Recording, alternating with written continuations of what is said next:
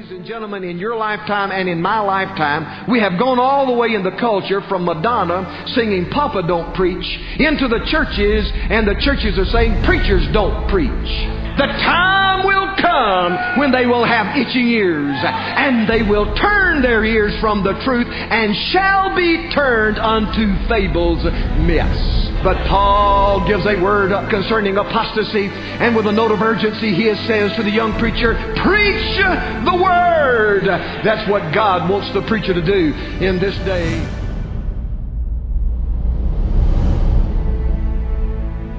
2 Timothy chapter number 3 tonight.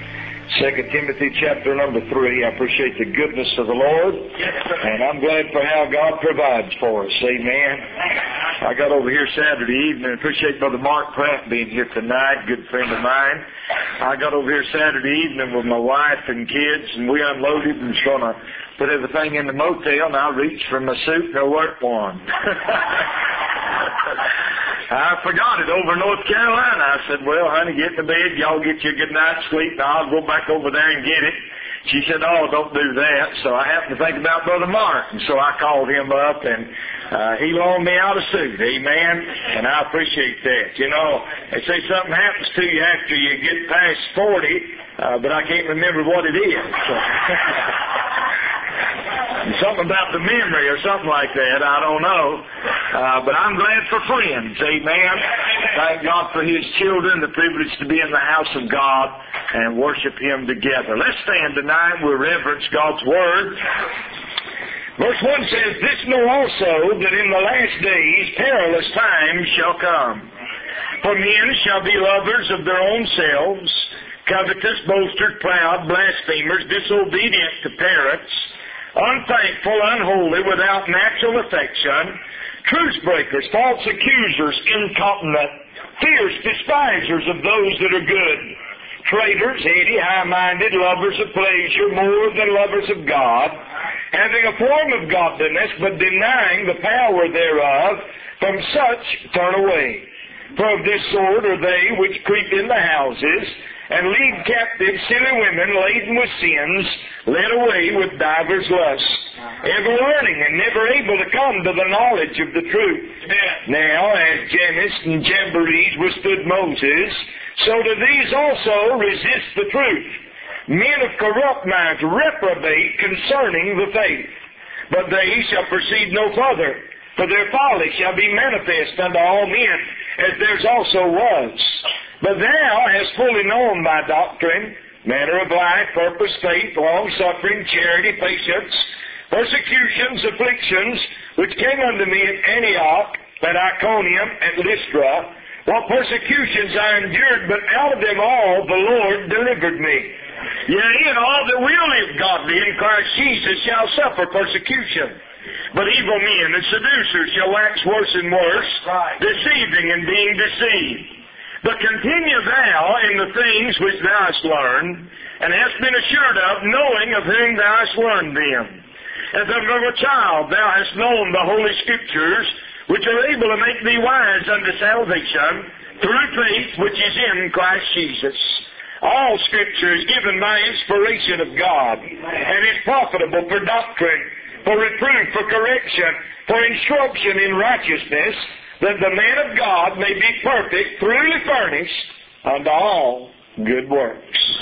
Let's bow our heads and hearts in another word of prayer. Lord, we bless you tonight for the precious blood of Jesus. Thank you that through that blood we have your righteousness. And Lord, you've given us a right to the throne of grace to bear our burdens before you. Lord, we plead the blood of Jesus over this service tonight. We ask you, dear God, to minister this word. May you take it severally divided as you will. Lord, give each one that portion that we need for this hour. For those sitting here on the outside looking in, Lord, I pray tonight they get a little glimpse of the sweet grace of God.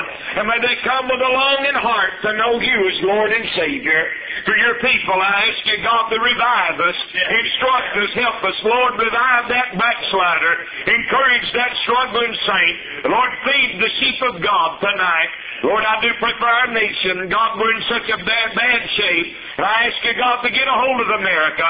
One more time, God, may you outpour your Spirit in the fires of revival. Begin it even here tonight in my heart, in the heart of this congregation. Lord, may it sweep through Knoxville, Tennessee, and across this country to the glory of God. Have your way now. We'll praise you and thank you for all you do. In Jesus' name we pray. Amen. You may be seated.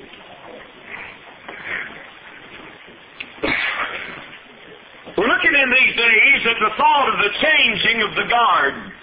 2 Timothy is written to young Timothy by the aged Apostle Paul.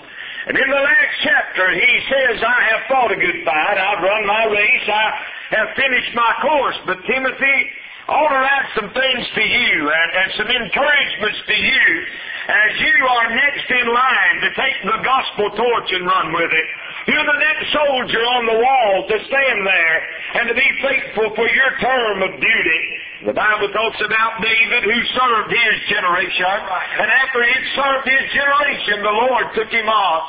In these 26 years of preaching, I've seen God take home a lot of His older preachers, men of great notoriety, men that have made a mark across this nation.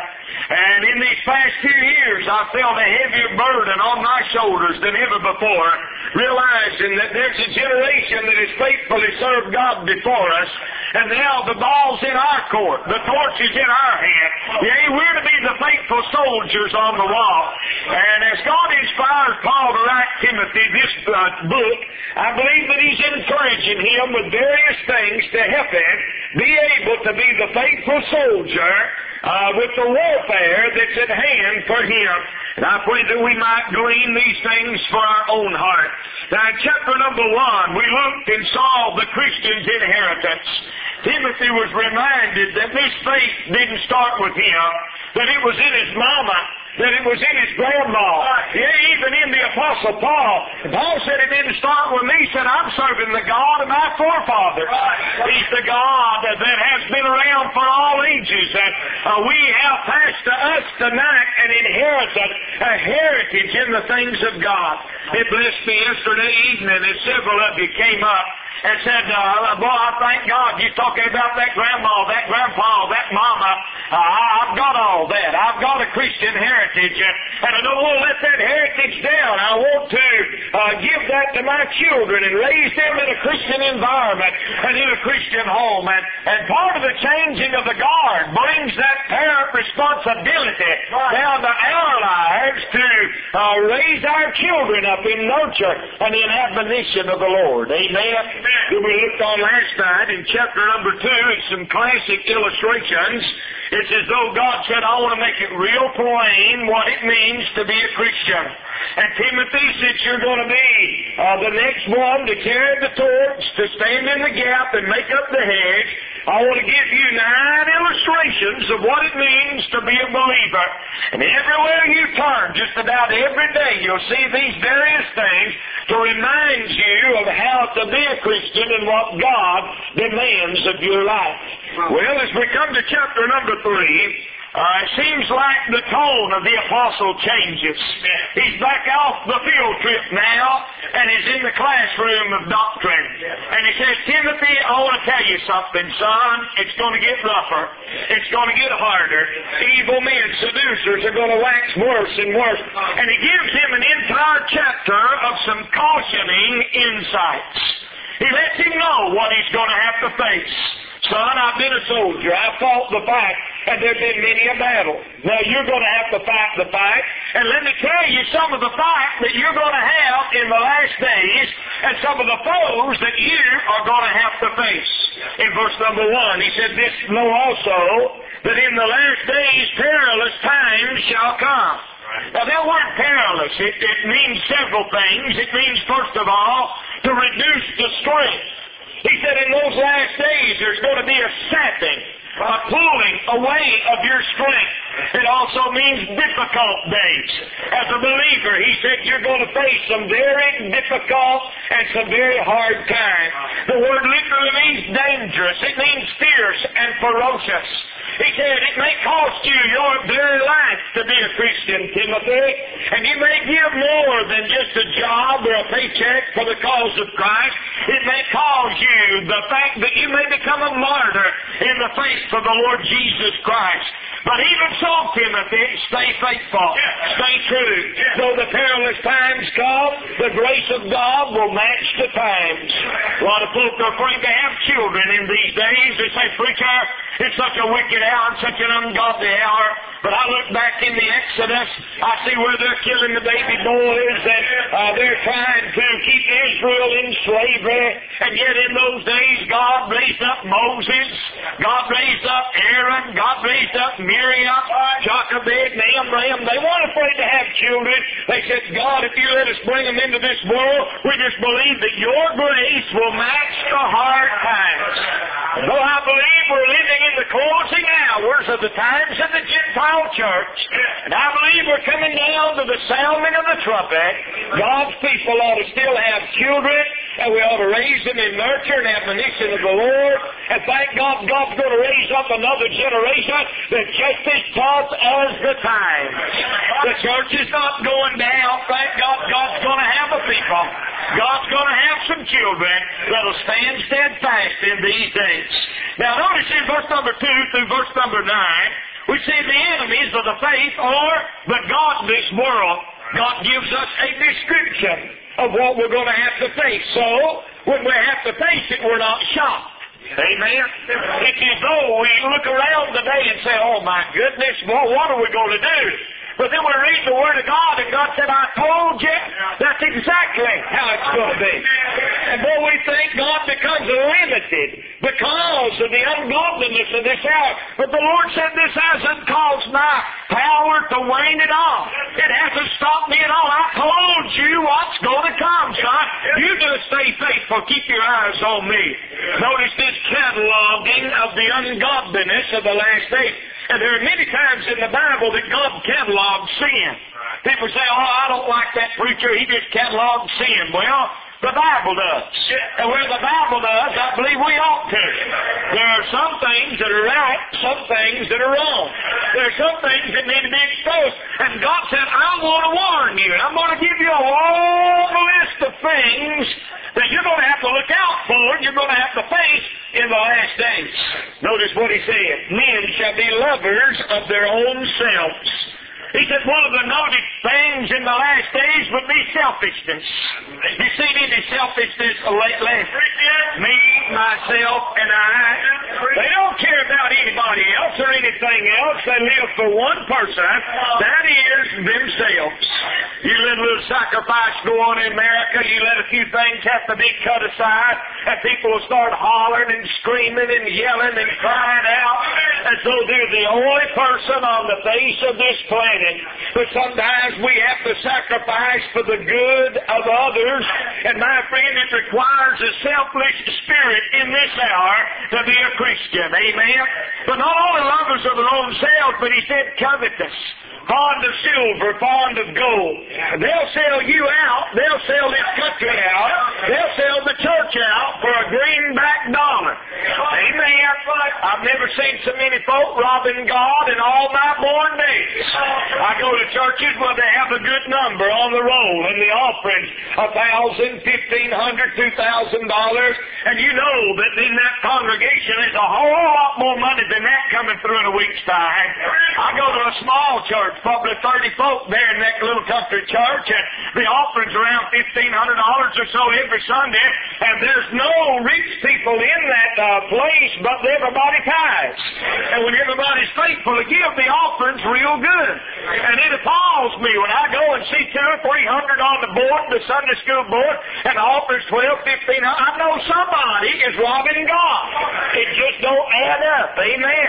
And that's all a part of covetousness. Is it not enough that God gives us 7 days in the week? Is it not enough that God lets our heart beat and pump our blood through our body all the day long?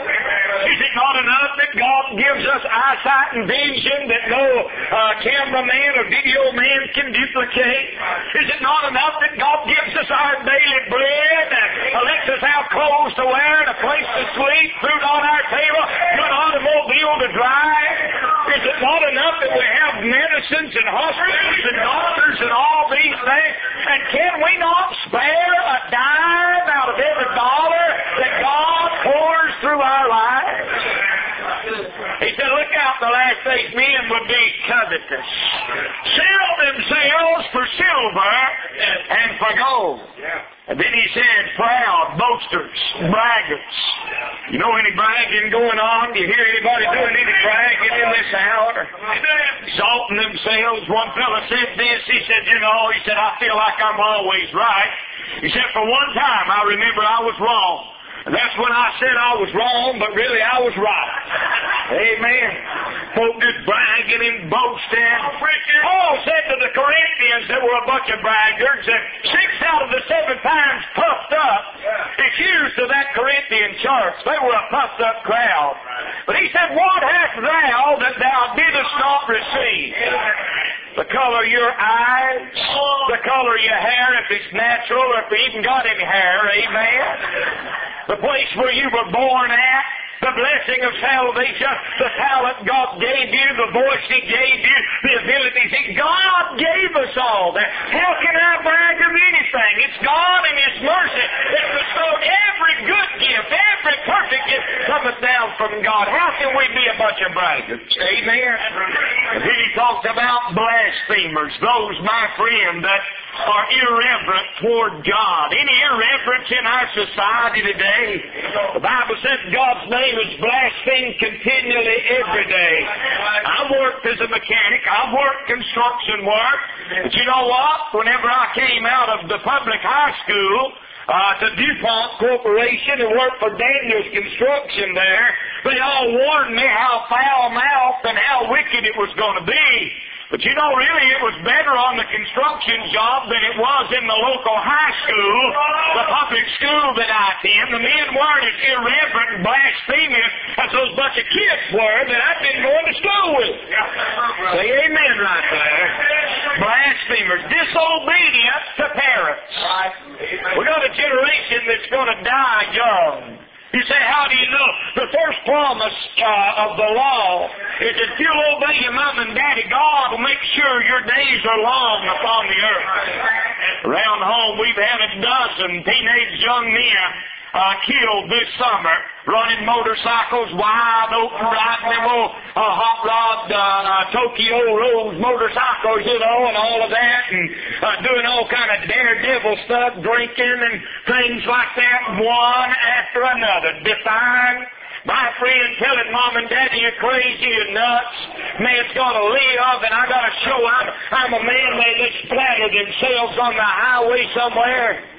Young man, face your Mom and Daddy. Young lady, smart off to them. Be hateful to them. And you know what you're doing? You're taking a little marker and you're etching out days of your life. Disobedient unto parents, God is going to see that you have a short life. You better guard that man. By the way, teenager, you may think your mom and daddy's dumb and old fogey. They're having your problems for you ever in Pampers. Amen. You say, well, they just don't know. It's amazing how when you have 2 or 3 kids, how smart Mom and Daddy become. Amen. You better respect them and love them. You may not understand them, but I'll guarantee you, as you get older, you'll find out that they did know what they were talking about, and they're not quite as dumb as you give them credit for being. Say amen right there. Disobedient to parents, then unthankful. Thank God for that song. There's so much to thank Him for. Oh, my goodness. Unthankful. Don't it make you sick to go to a steakhouse and see somebody come in there and just go to chopping on the food? Waiter, this steak's too rare. It's too done. It's potato too hot. It's too cold. Good night, and just whine and growl and grumble about everything. Can't satisfy. Right. Absolutely can't. They're not thankful for one thing. Buy them a brand new shirt, they take it and wear it one time and throw it in the closet somewhere. I wad it up. They don't give a rip. I had a friend whenever I was a boy. His mom and daddy gave him any and everything he wanted. His daddy gave him the old farm pickup truck. And his mama took her disability check and bought him some big wide wheels and tires, to put up. And he put 2 sticks of firewood underneath the back springs and jacked it up so he could spin those tires. We were down at Lake Summit one day, and he pulled out that stop sign, pulled it down first gear. Boy, he blew smoke just boiling out from under that truck. I looked over at him, and I said, burn them off, Mama, I'll buy you some more. Amen. You think you're thankful for that? Absolutely not. That's right. Hey, you know what honors God? Thankfulness. What can you give to God that owns everything? Just thank Him. Just bless Him. Say, Lord, I am totally grateful. And if you have an ungrateful heart, you feel like the world owes you a living and everybody owes you, you'll never be thankful for anything. But when we realize God don't owe us a thing, we ought to be burning in the pits of the devil's hell tonight. Then we'll get real thankful for any little breath of mercy and any little amount of grace that He bestows on us, because we're undeserving of any of it. Amen. Then he goes on to talk about unholy. That's the opposite of holy. Had a campaign some time back, we still pray. Well, when you drive between Asheville, North Carolina, and Hendersonville, North Carolina, it still looks like a We Still Pray rally, and it's a moving billboard. So many bumper stickers still on people's cars from that. But it wasn't long till that witchcraft outfit over in Asheville started printing bumper stickers. We still chant. We still cast spells. We still ride brooms and all of that, you know. The opposite of God, unholy. Amen. And we got a rock music world out there that's totally against God's people and the things of God, and they are opposite holy. They are unholy. Finishes without natural affection. Have you ever seen a generation that's without natural affection like our day? I was over at my dad's the other day, and I heard something like, ooh, oh. I said, Mama, what in the world's wrong with that little old dog? Got some Jack Russell Terriers. She said, we got rid of 2 of her pups the other day, and said she's missing them. Boy, I thought right there, even my dog misses its little baby. How in the world do mamas go to an abortion clinic, let them suck their babies right out of their womb, crack their heads, suck their brains out, and throw them still kicking in a garbage can somewhere?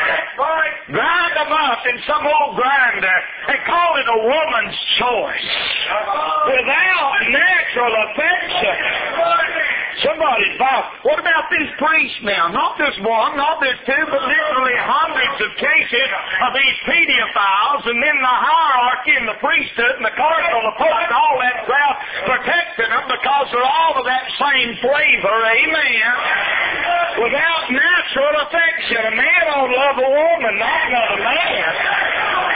Amen. A woman ought to love her husband, not some other woman.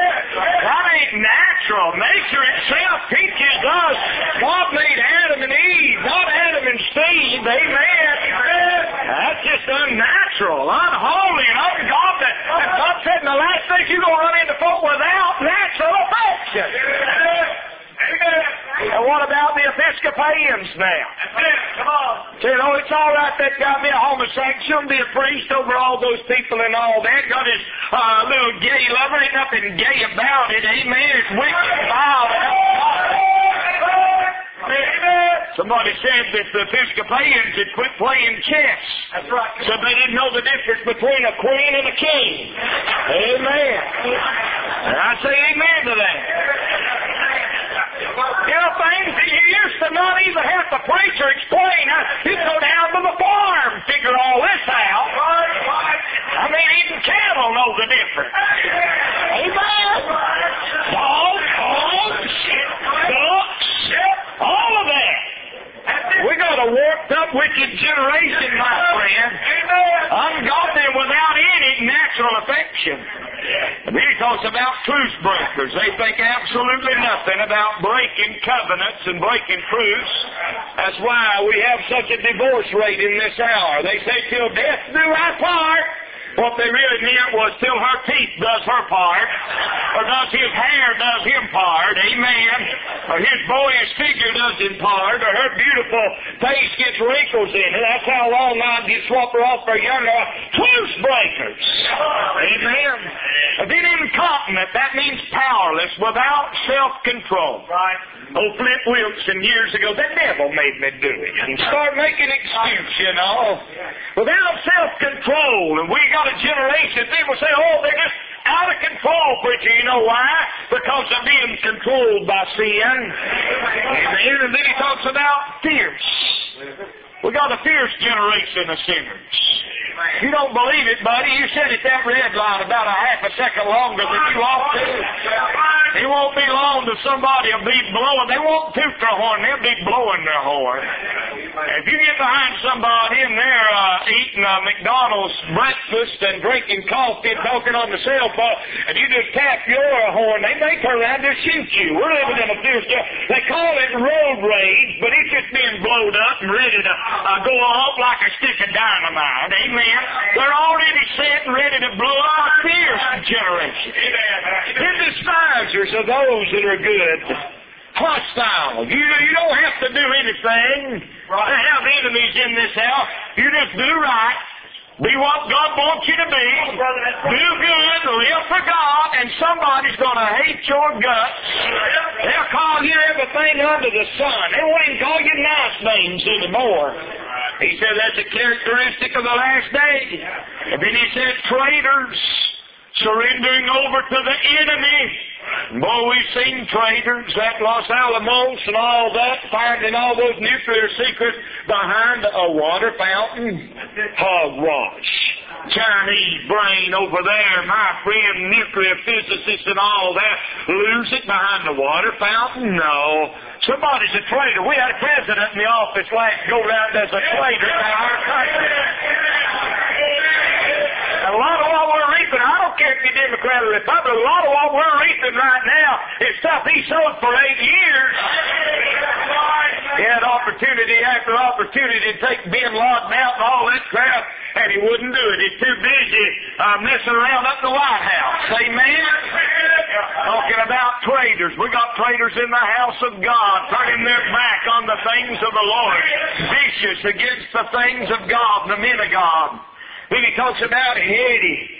Heady, that means to have a big head, headlong, to be ailing in the head. We got some folks sick in the head in this hour, amen? Talk about those that are high-minded. I looked that word up, and it literally means to envelop with smoke. I laughed at that. They're born full of smoke, God said. Their head will be full of smoke, you know. And we got folk that are full of smoke. If you don't believe it, just listen to some of these talk shows, man. People are just blown full of smoke. They're imagining things. Don't you soil up on me. Lovers of pleasure more than lovers of God. How many folk we got around here tonight? Amen. I got a good crowd. The church is packed out. I thank God for that. But if this is all that showed up over at UT Saturday, then close the door. That movie somewhere else. Amen. Let a NASCAR race have this small a crowd, and that close the doors and forget say we ain't even going to run tonight. Preacher passed the offering plate, take an extra offering up. People will hiccup and gag and cough and talk about that all the way home. And yet they'll go to the gate and pay $50 and $5 for a Coca-Cola. And pay $4 for a cup of buttered popcorn that they'll swing to the right and swing to the left when they get excited. You say you're against sport? No, I'm not. But God said lovers of pleasure more than lovers of God. Amen. You can go out there and sit on an old hard concrete bench. Surely you can come to the house of God and sit for a little while and get ministered to. We've got a pleasure crazy society, and they'll go to the nth degree in every length to satisfy their craving for pleasure. But when it comes to God and the things of God, they think we're a bunch of fanatics for being in here on a Monday night. Amen. And then he goes on to talk about having a form of godliness. but denying the power thereof, from such turn away. He's talking about those that have the form. He's not talking about false religion. They don't even have the form. He's talking about folk that know how to cross the T and dot an I, and they've at least got a semblance to godliness. But they can operate just fine without the power of the Holy Ghost. Whether he shows up or he don't show, it don't matter to them.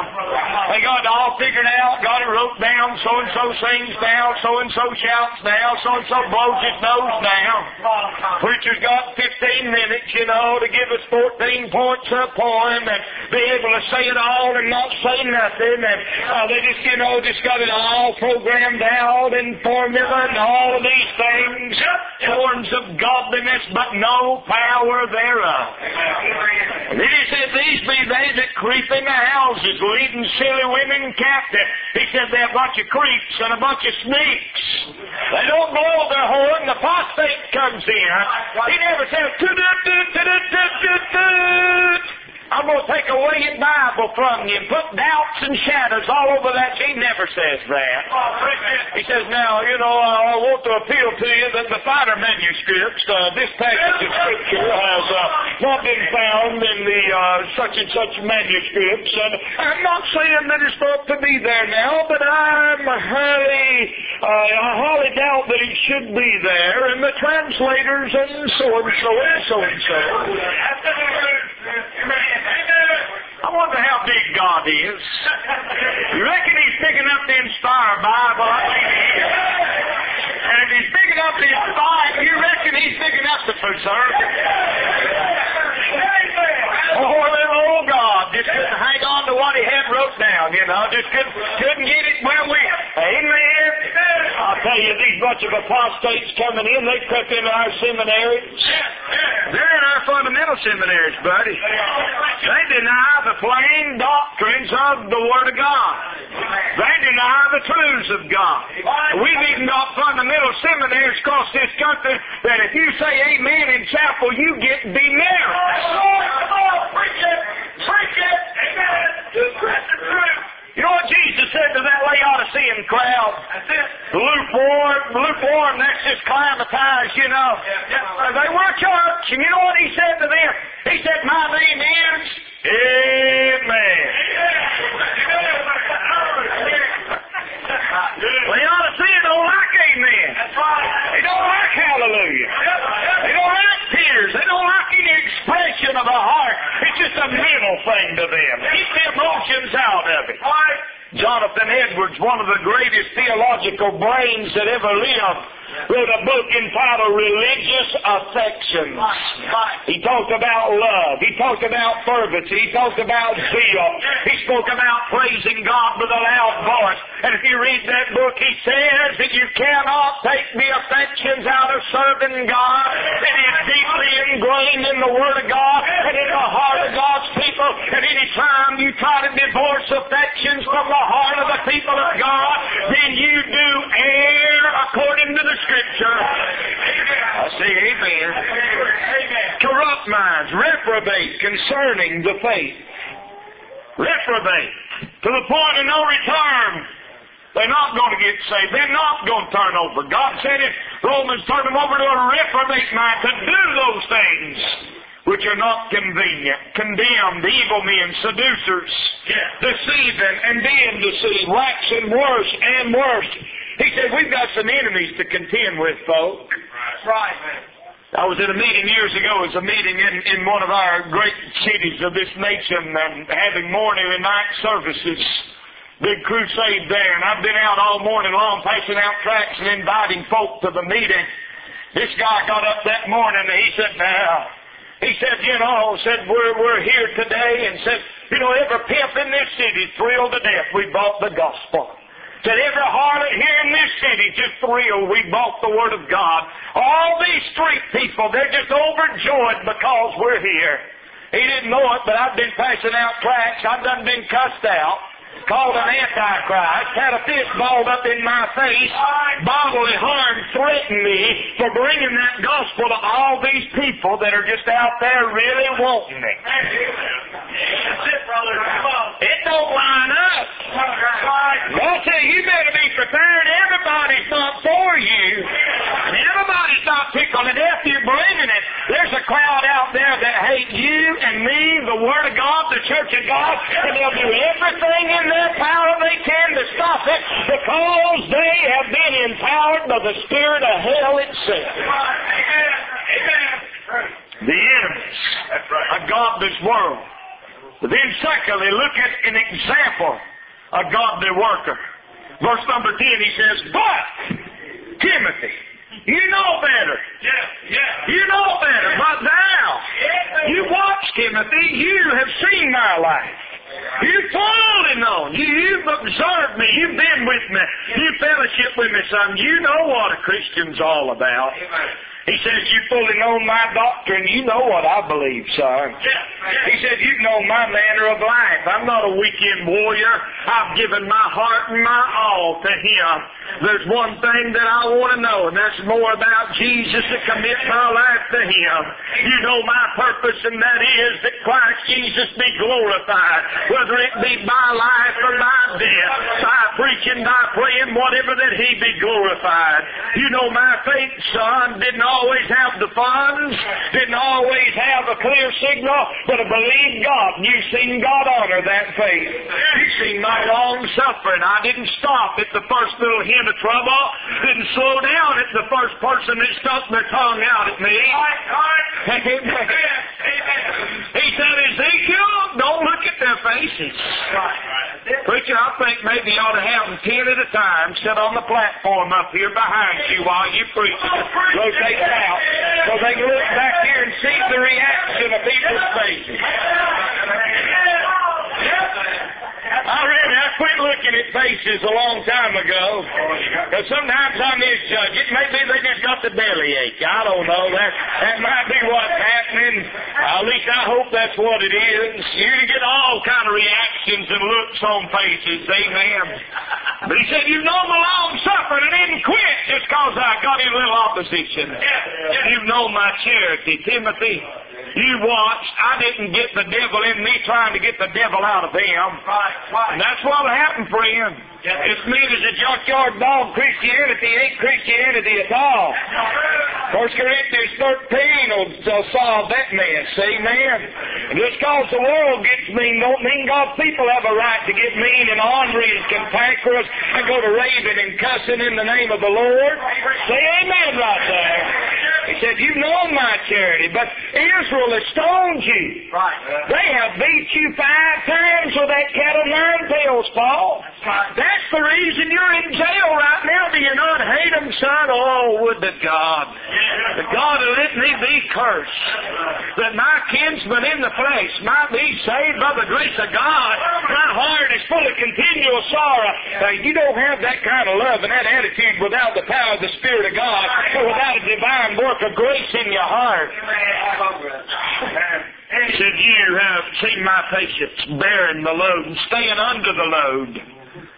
Talk about persecutions, afflictions, and he named some locations that these happened in. But out of them all, the Lord delivered me. Son, it's been a rough road. But I want you to know, with the rough road, God's been there to give me grace all along the journey.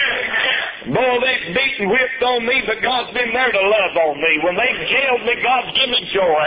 When they tried to boil me, God blessed me. When they beat me, God was there to pie the sweet salve of the barbecue in.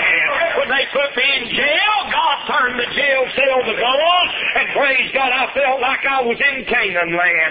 When they kicked me out, they kicked me right into the arms of the loving Lord and Savior. Son, I haven't lost anything by suffering for the cause of Christ. Timothy, when you suffer, you just remember, you're not the first one to suffer. I talked to a pastor the other day, and he poured his heart out, and he said, preacher, have you ever gone through that? I said, man, again and again and again. I said, you'll find that it's not something strange that happens to God's preachers or to God's people, that we all are in the same boat, and we fight the same devil and have the same battles, no matter where we're at in the world, whether on the mission field, in the pastorate, in evangelism, in the Sunday school department, working down here as a carpenter, serving faithful in the house of God. It doesn't matter. We're all going to have these persecutions because we are in enemy territory. That's right. Amen. That's right. And then he goes on to say, yea, and all that will live godly in Christ Jesus shall suffer persecution. But evil men seducers shall wax worse and worse, deceiving and being deceived. Now, he talks about a third area of truth in verse 14 through verse number 17.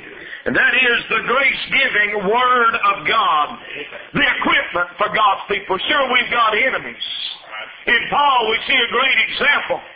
The Timothy Paul's going to be called out of here. Yeah. So what are you left behind? You're left behind with the equipment that you'll need to fight any battle, face any foe, go through any day, walk through any deep valley.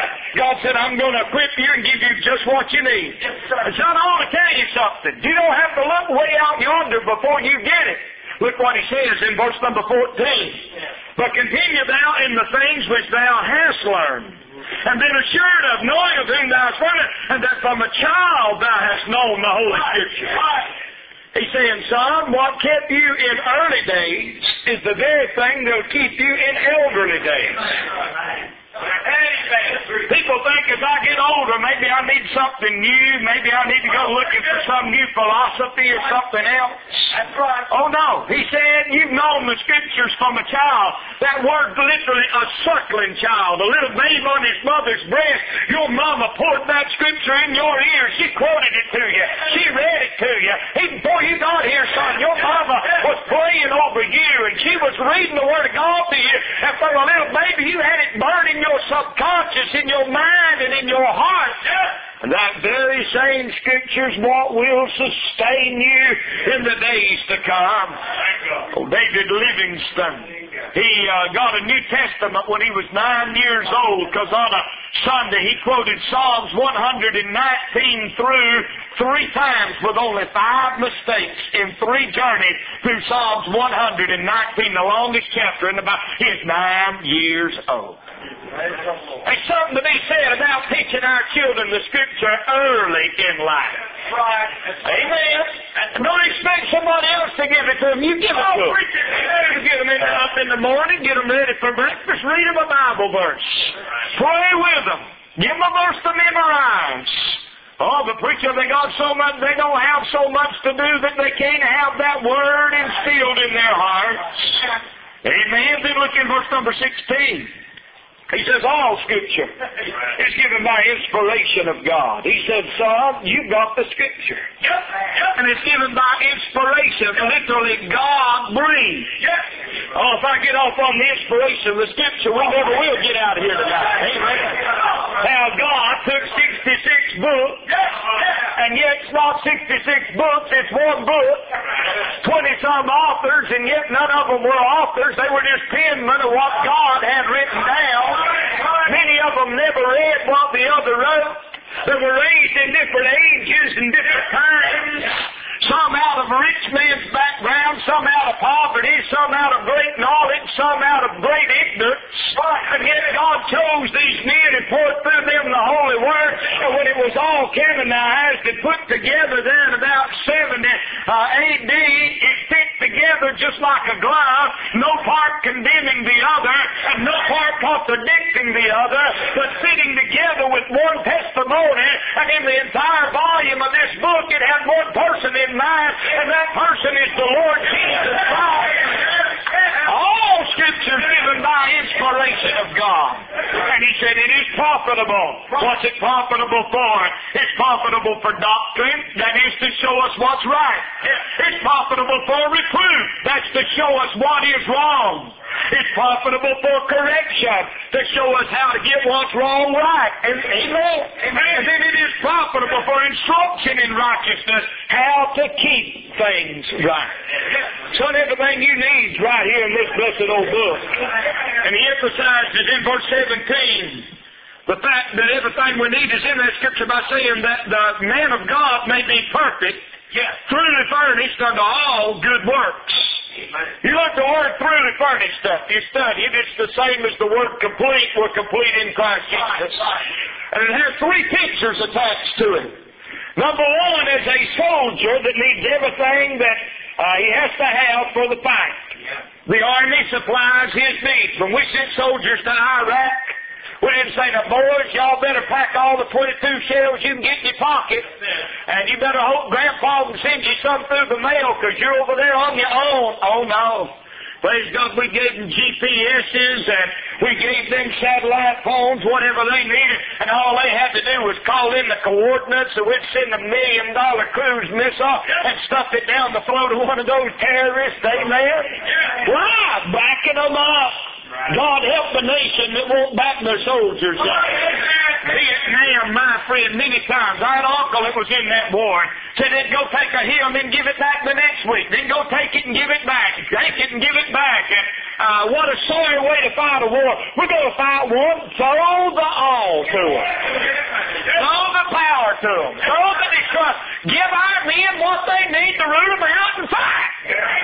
God never has sent anybody out on the spiritual warfare without thoroughly furnishing them with all that they'll need. He said, he's taken the sword of the Spirit, which is the Word of God. And in this Bible, there is exactly what you need for every foe that you'll ever have to fight. Now, let me tell you this, you don't have to run out there and go to every court in the country to be prepared to fight the good fight. You be familiar with this book, praise God, and you'll have all the ammunition that you need to face any cult that there is. And if it don't line up with this scripture, it's counterfeit, and you can take the Word of God and slice right into it. Amen. If we were more thorough students of this book, then we'd be more prepared for those that do err, knowing not the scripture nor the power of God. Second truth or picture is a shelter with all that one needs for housekeeping. You'll see houses for rent, and it'll say furnished or unfurnished. One that's furnished is truly furnished. All you got to do is just take your clothes and put them in the drawers. Got the dressers there. Just got to put food in the cabinets there. Got a stove, refrigerator, washing machine, dryer. Got the chair, the couch, the bed. All you have to do is just move in and set up housekeeping. It's all right there for you. When you moved into the household of faith, thank God, you don't have to drag your old furniture of an old life. God's got everything you need just to set up housekeeping, praise God. Are you hungry? Go to God's refrigerator. There's sweet manna there. Are you thirsty? Turn on the spigot. The sweet water of life comes from the eternal wells of God's amazing grace. Do you need some rest? Thank God there's a bed of peace and He gives His beloved sleep. What do you need tonight? It's right there already in this book. And then one of my favorite is this word thoroughly furnished means is a ship